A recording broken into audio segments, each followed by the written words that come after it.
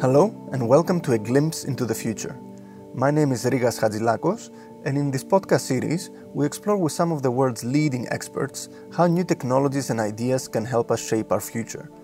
In this week's episode, my colleague Espen Mellum talks with the co-chairs of the World Economic Forum's Council on the Future of Energy, Catherine Hamilton, Director of the Project for Clean Energy and Innovation, and Jeroen van der Veer, Chairman of the Supervisory Board in the ING Group.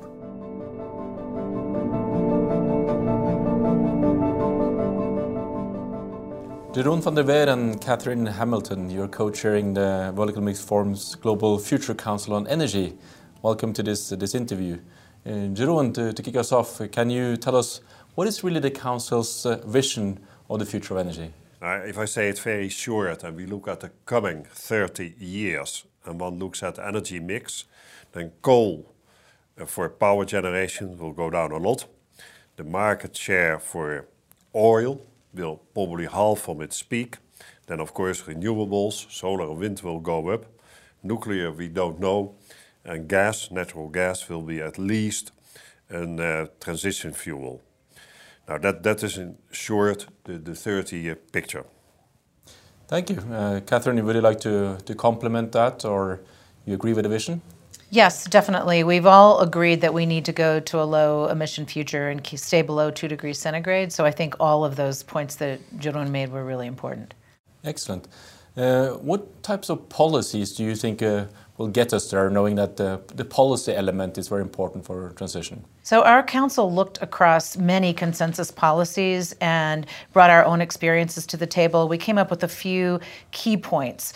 One is that we need integrated policy frameworks so that we really have long-term cross-sectoral vision and stable policy, because stable policy creates certainty for investments.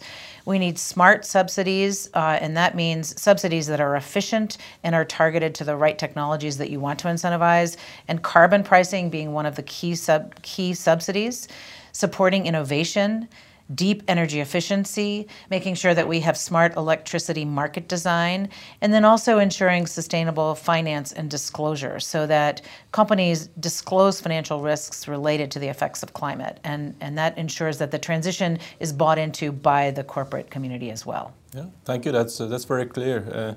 It's of course a question of how these policies can become reality. I don't know if, Jeroen, you want to comment on what does it really take for these policies to become reality? And Catherine, what's your view on that as well?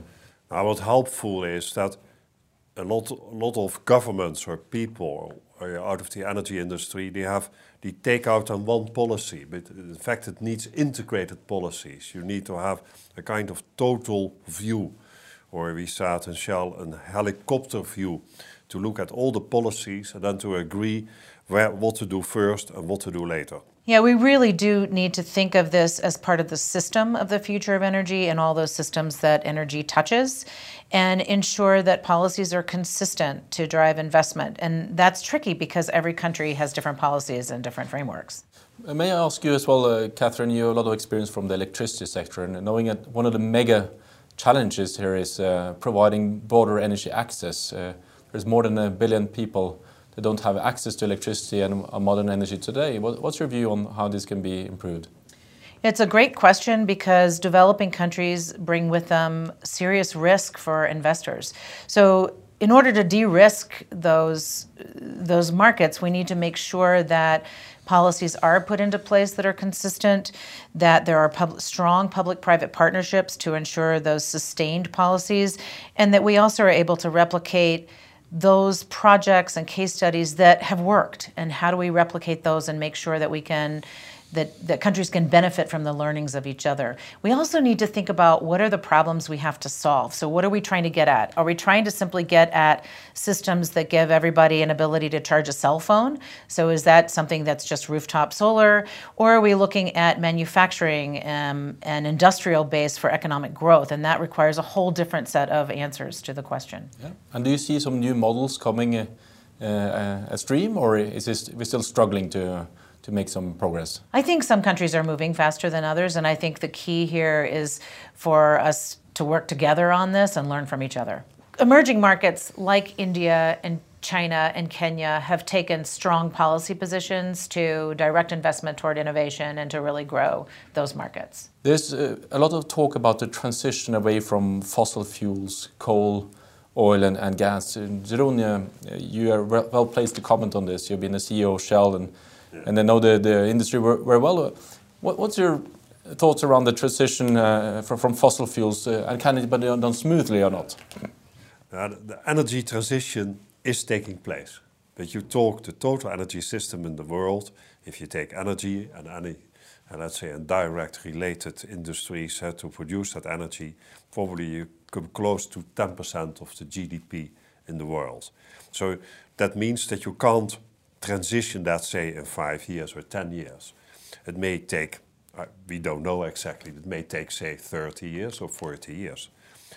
Then a lot of people think if it takes that long, the energy transition away from fossils to low or no carbon will go smoothly. We are not so sure by that. It may be a tsunami. Why is that? That is not the supply side from the fossil fuels, but very much the demand side. So suppose that you have some big breakthroughs for batteries, for electricity cars, and we find ways to use the existing grids in a more optimal way, then suddenly the electricity vehicles may take off much faster than people expect until so far. And so that may mean that demand will drop. Now, not all oil is used to make benzene or diesel for cars, but you have nearly everywhere you have examples that it can go not as smooth as people expect. We heard here in Davos yesterday that actually the share of fossil fuels in the energy mix is stable at 81% over the last 30 years. Are you optimistic that actually something can change here, which is certainly needed to meet the climate commitments? The fossil fuels, the point that was made is that fossil fuels are still 81% of the total energy mix, and that is the same for 30 years. You have to realize that the amount of energy that the world uses is a lot more than 30 years ago. So, say roughly, it is about the total consumption of energy has doubled. So you can say, yeah, both has grown. I think the difference now for the energy transition is, yes, the total energy market will still go up. So maybe in 30 years, we don't know exactly, but say 70% more as today. But the market share, we really expect that the market share, especially of coal and oil, both will go down. And natural gas may stay the same. On the other hand, this is back to this remark of will it be smooth or a tsunami? Smooth is probably you have still quite some fossil fuel demand in 30 years from now. In the tsunami case, then there was probably a steeper decline and to lower levels. But we don't know. Catherine, we heard a lot about the fractured world and people are at the center of a fractured world or not. What's your view of the role of consumers and people in the future of the energy system, and what are the implications of that? This is a topic about which I have a great deal of passion because of what's happened in the U.S. with industries that are phasing out, like the coal industry and all of those workers that are being displaced and had very good long-term jobs with good retirement plans and find themselves now without jobs. So how do we move those people into new industries? For example, in West Virginia, they're looking at how do we create jobs in not just clean energy like solar and wind, which would be great jobs as well, but also how do we increase cultural opportunities, whether it's arts and education and tourism. And I think we have to consider humans as we move forward with this transition because it will affect them. The other way it affects humans is simply because consumers are becoming so much more a part of the equation on energy.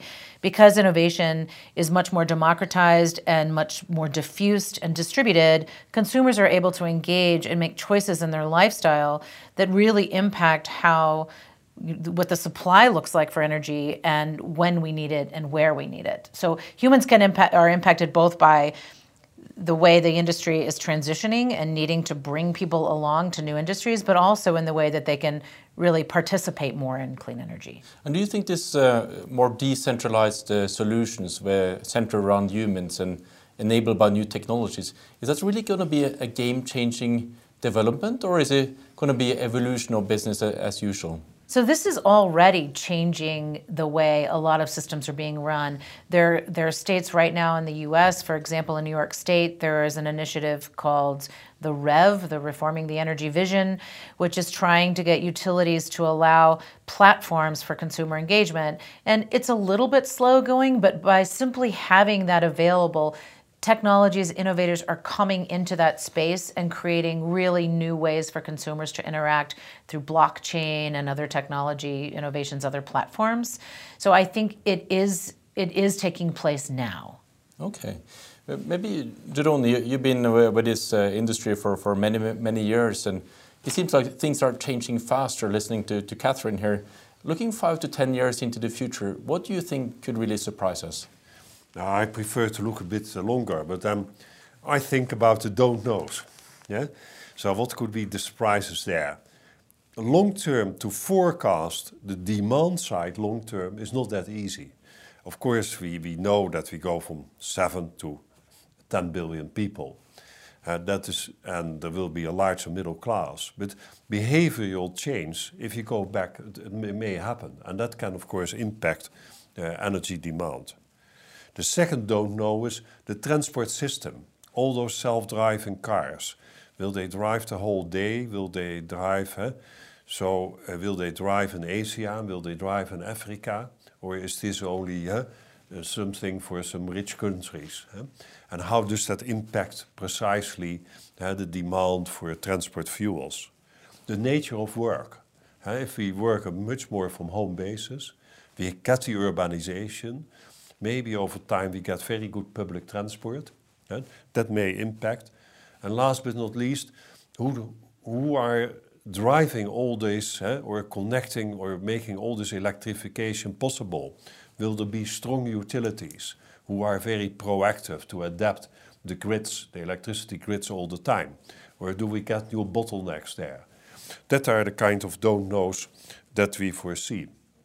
And the problem here is, of the don't knows, if you don't know the common pathways, how the energy transition will go, then you will see that companies are reluctant to invest. Because, there is not a shared vision. So maybe I risk too much money, I play it on the safe side, whether that is investing in natural gas or in renewables. But then for the total world demand, there may be underinvestment. Now, what then will happen is, then you create a cyclical industry, because suddenly prices start to rise, because there was not enough investment whilst it's there the demand. Then you get an overreaction, of course, all kinds of governments interfere, and people think that then prices will stay high forever, and then you create again overcapacity. So I'm afraid that if we don't find this common vision, we create uncertainty, and that leads to not enough investment for it to satisfy the demand for energy. Let me follow up on that. It sounds like developments in the energy system depends on developments in many parts of the economy in other sectors. You're also chairing the community of chairmen here in Davos, you just met. And can you say something about what are other industries or other chairmen's perspective on the future of energy, and what might be the implications on that for the future of energy? I think that in the debate here in Davos is that all industries, they think this is fast or radical technological change. Digitization will affect every industry. But basically, digitization always means something for the energy consumption of that particular sector of energy. So we talked basically more about automation and digitization, and we realized that the energy transition is going on. And then I'm back to my unknowns. So the best thing for companies is if you don't know what the future is, then you try to make yourself agile, and you have a workforce of people who is prepared to retrain themselves all the time when they go along into the future. Catherine, you know very well the clean tech sector, and we talked a lot about these different technologies and innovations. First of all, do you think innovation is happening fast enough? And if not, what can be done about it? And what are some of these new technologies that we should really be looking out for? I think innovation is happening very fast in certain ways. So innovation is happening very fast on the edge of the grid with entrepreneurs, and they are really driving what's happening in the energy sector right now. There's less of an innovation, say, on the utility side in the US than there is on companies, third parties that are coming in, and some of those utilities end up acquiring those third parties, of course, because they are so innovative. But some of the things that Jeroen mentioned also, energy storage, digitization, we don't know what's happening with CCS, how is that going to go? But also the demand side, I've talked about this before.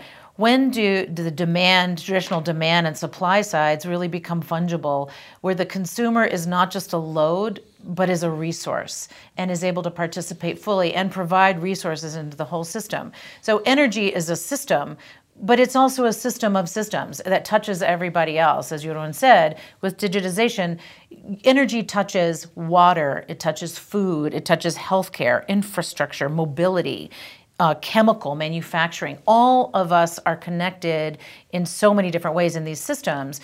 And if we have to have this shared vision to be able to really implement changes within these systems of systems. So we talked about a number of things here, and the World Economic Forum is a platform for public-private collaboration to have a tangible impact. Where do you see the forum's platform on energy having the biggest opportunity to drive towards your vision for the future of energy, and perhaps also the role that your council can play in that regard? I think the very good thing of this Global Council is that you look not the next year or one extra subsidy for a too expensive solar cell or something like that, but you take a kind of 30-year view and you try to say these are the knowns, these are the unknowns, and and try then to have an integrated view in your policies. Think about this, think about that. So you widen the horizon of the policy makers. And of course, that shows and that helps them to come probably slowly to a shared vision about common pathways, which stimulates of companies to focus their research and to do more investment. So showing the big long-term picture is very helpful. And sometimes you have to say things very straight. I think an example is that a European trading system for high carbon prices, higher carbon taxation, or a trading system for carbon permits is probably more effective than subsidies on solar panels.